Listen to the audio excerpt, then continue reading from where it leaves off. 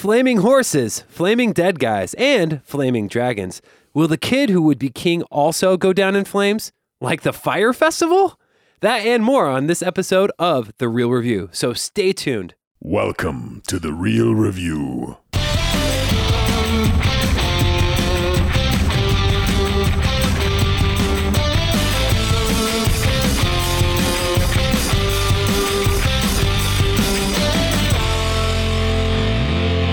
Welcome to The Real Review, sponsored by Parametric and Lazy Ape Studios, where you get some of the latest happenings, real thoughts, and perspectives in the world of film and television.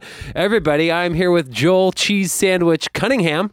Ooh, do you have one? No. Oh. They did at Fire Festival. They did have one at Fire Festival. That actually ties into my nickname for you, and that is Matt still waiting for his passes to Fire Festival. That's true. Yeah. I'm assuming here we both saw the same documentary. We just watched on the Fire documentary on Netflix, which is highly entertaining, by the way. It's like watching a slow-moving train wreck that you can't look away from. You're like, I can't, like, this is just getting worse and worse. Yeah. But I need to watch it all the way to the edge. Yeah. And there's so many, it's sad, but it's funny, and it's ridiculous to watch the people that get so wrapped up into this idea and are just like literally going to break laws and do all this horrible stuff, and they're like, but it's for the Fire Festival, right? You know, and now they're like, I was such an idiot. Oh my gosh. It's a good movie. Oh my gosh. It's a good movie. I definitely suggest it. I like it. It's entertaining. It's not for kids, obviously. It's very rated R on the language side of things. And, but it is well done and informative and apocalyptic in nature. I'll tell you what, and this will be the last thing I'll probably say about it. I've been to a number of conventions for like comic book stuff and like geek culture, and I feel like there's probably a few of those conventions that were on the border of being that. Right. You know, because it's like they like, really? This is what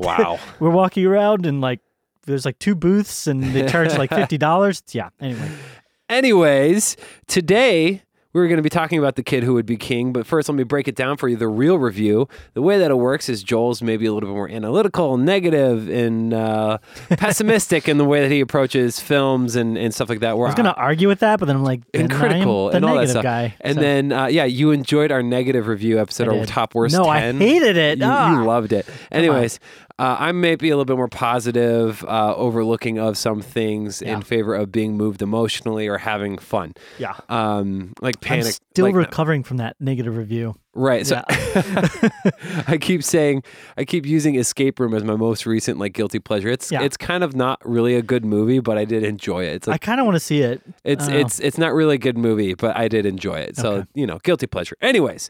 So how can people get connected, Joel? Some ways to get connected. We have our website, realreviewmedia.com.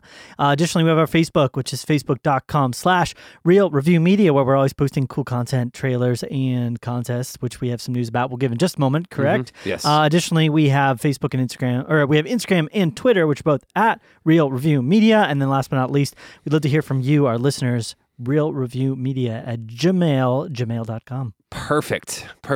Okay, so big news. A couple weeks ago, Joel and I launched a contest on Facebook and Instagram for a chance. National within Phoenix, yes. Within the greater Phoenix metropolitan area. The winner was to basically gets to go to the movies with Joel and I, and we're actually going to go see Captain Marvel opening weekend, and you get to go see that with us. We will pay for your ticket, we will pay for your concessions, and it'll just be a grand old time, and we can debate the movie afterwards. Yeah. But yes, we did actually pull our winner. We got a winner. We pulled the winner name from the hat. So congrats to you, Megan Fishback. Yeah, you are the winner. Congratulations for being such a loyal Real Review participant, listener, and patron. Yeah, and I will just say lastly again, we've kept saying this, but thank you all to listeners and supporters and people that have been fans and listening and sending questions and everything like that on the podcast. We're loving it. We really enjoy it, and we love that back and forth we get with you as well, and ways to give back to you. Yes, absolutely. Listening. So yeah. Absolutely. Hopefully one of these we'll get one of these LaCroix sponsors coming through and we can do a real big contest. Exactly. So Megan, get ready. We're going to go see Captain Marvel all together on March 8th, that weekend at least. Sometime 8th, 9th, or 10th. One of those days. Anyways, here we go. Today we're going to kind of have a shorter review, but we're going to be talking about The Kid Who Would Be King. And let me kind of break that down for you. A band of kids embark on an epic quest to thwart a medieval menace. That's such a high-level, generic synopsis. I feel like IMDb needs to work on their descriptions a little bit. Rotten Tomatoes does better a lot of times, Yes. but they're too long. Yes, many times. exactly. It's like a paragraph. I know. So this is starring Louis Ashbourne's Circus, Denise Guff, Dean Camaro, Tom Taylor, Rihanna Doris, and a number of other people. Yep, and directed by Joe Cornish. Yes, exactly. So this is an interesting movie. It's positioned to be a kid's film. It's rated PG. Oh, and of course, Patrick Stewart. Patrick Stewart. Yes, we don't forget him. Don't forget Patrick Stewart. Wait, what's the Our famous poop emoji man from the Emoji Young Movie. Merlin, Angus Emery. I want to make note of that right now. Yeah. Okay. So, anyways, this movie's PG, geared towards kids. And just to kind of start right off here, I thought the movie was all right. Mm-hmm. I thought it started off strong. I was intrigued. I liked a lot of the visuals. At least in the beginning, there was a moment like in between the second and third acts where I felt like it just dragged and it was too long. Yeah. But I thought it ended on kind of a fun Home Alone-esque high note. Yeah. But I will say this. This I feel like this movie's really pushing the boundaries for a PG rated film. Agreed. I was very surprised at some Yeah. of the stuff they had in this movie. Yeah. And I was like, I wouldn't take my 5 or 7 year old to see this movie. I don't know. Like I feel like they would be Some of the scary scenes. there were some really scary perilous- images. Yeah. Perilous moments. Yeah. I was like, wow. Yeah. Anyways, that's my overall kind of initial take. How about you, Joel? I had no like idea of what to expect going into this film. I didn't watch any of the trailers. I had heard very little about it. Kind of we're in the milieu of bad films is kind of the beginning of the season for it. And so this I think is kind of falling into that. But it was getting good reviews. That was one thing I saw. Yeah. And so I was like, okay, well, it's probably the best option that's out there.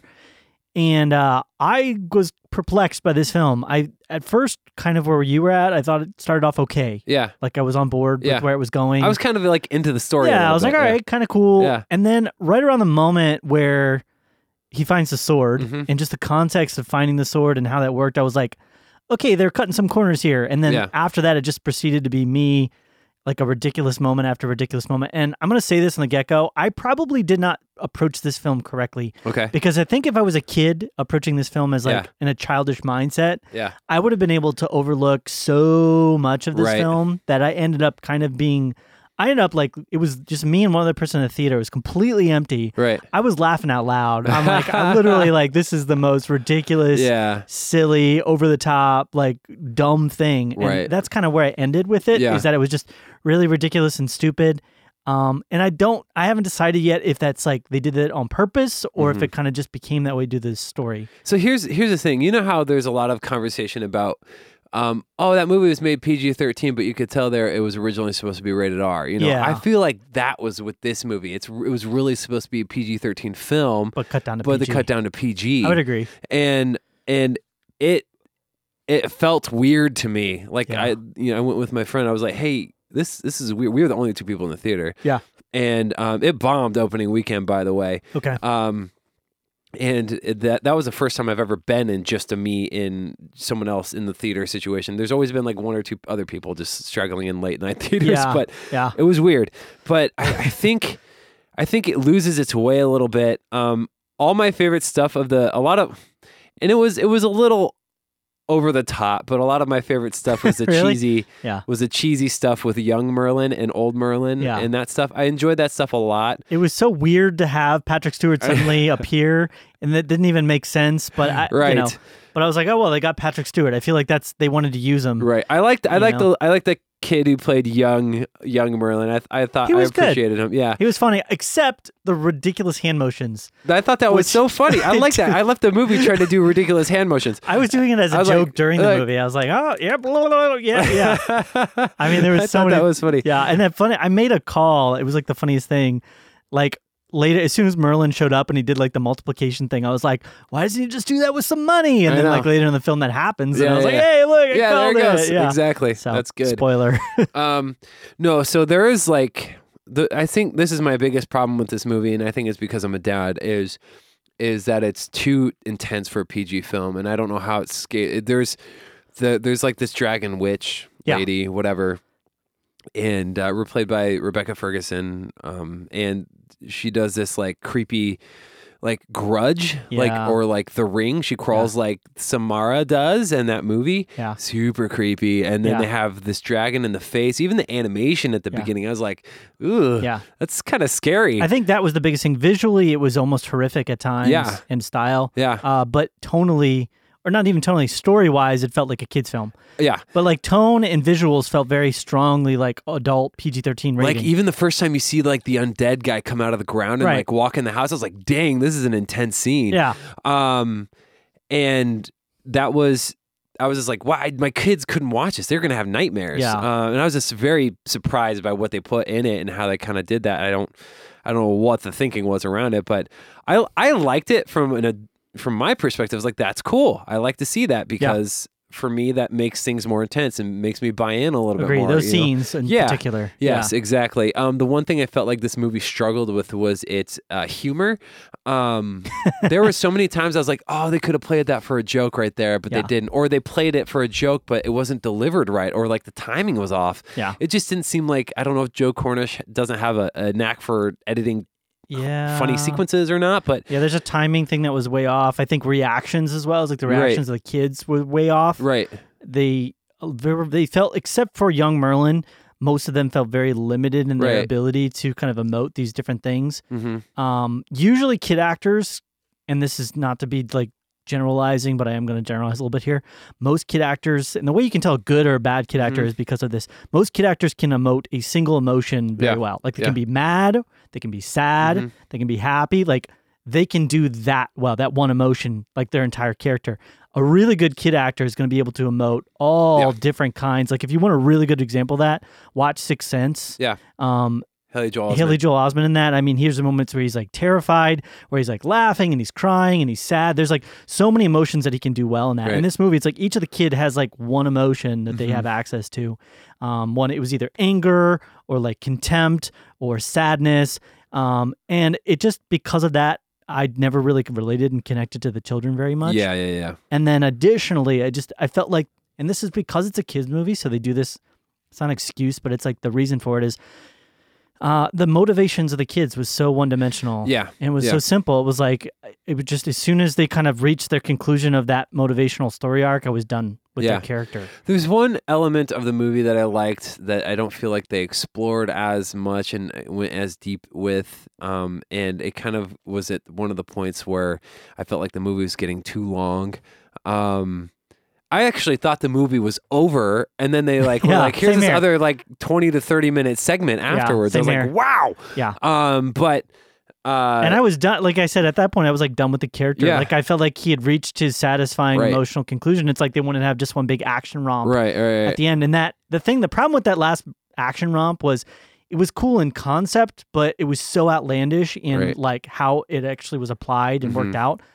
And again, I know it's a kid's movie. It's supposed to be outlandish, but it's like, how would this ever in any way work out this way? Right. Like but like 10 to 20 kids at least would be dead right now. Right, like, exactly. I know. Like, I was like, that could have been way more horrific. Yeah, and if they didn't kill any kids, then this is literally an issue that the police could have resolved, you know, or like some special force group or something like that. So, yeah.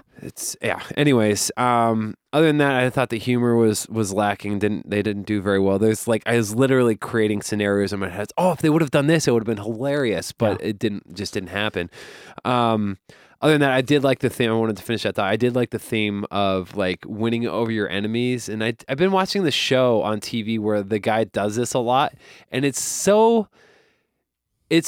almost like convicting to a sense where like, okay, like that's really like how real leadership is. And I was like, man, I want to be like that. The movie just doesn't hit at home. It doesn't hit at home. I feel like it was just kind of blasé in the way it presents that idea. If you want like an adult, simple action movie that you can just turn your brain off to, or like a young adult simple action movie you can just turn your brain off to, then this is an okay film for that. Yeah. But I didn't get anything really from it emotionally. I didn't feel like encouraged, inspired. Yeah. I didn't really feel like I went anywhere with the characters except Thought it minor. was over. Yeah, it didn't do well. I mean, just minorly with Alex, who's like the main character. I kind of got where he was going, but his motivation, his through line was kind of resolved before the end of the film, way before, like before the final act even, and then the rest of it was just like added cake. Yeah. So yeah. What are you gonna rate it? I actually give this one a 69%. Okay, not too far. I'm gonna give it a 70. Okay. 70%. So a C minus. Yeah, D plus. Anyways. Let us know what you guys thought about The Kid Who Would Be King. I'm conflicted because I thought it was okay on the positive side. Yeah. Like it would be potentially, I guess, would that be fresh? Yeah. Yeah.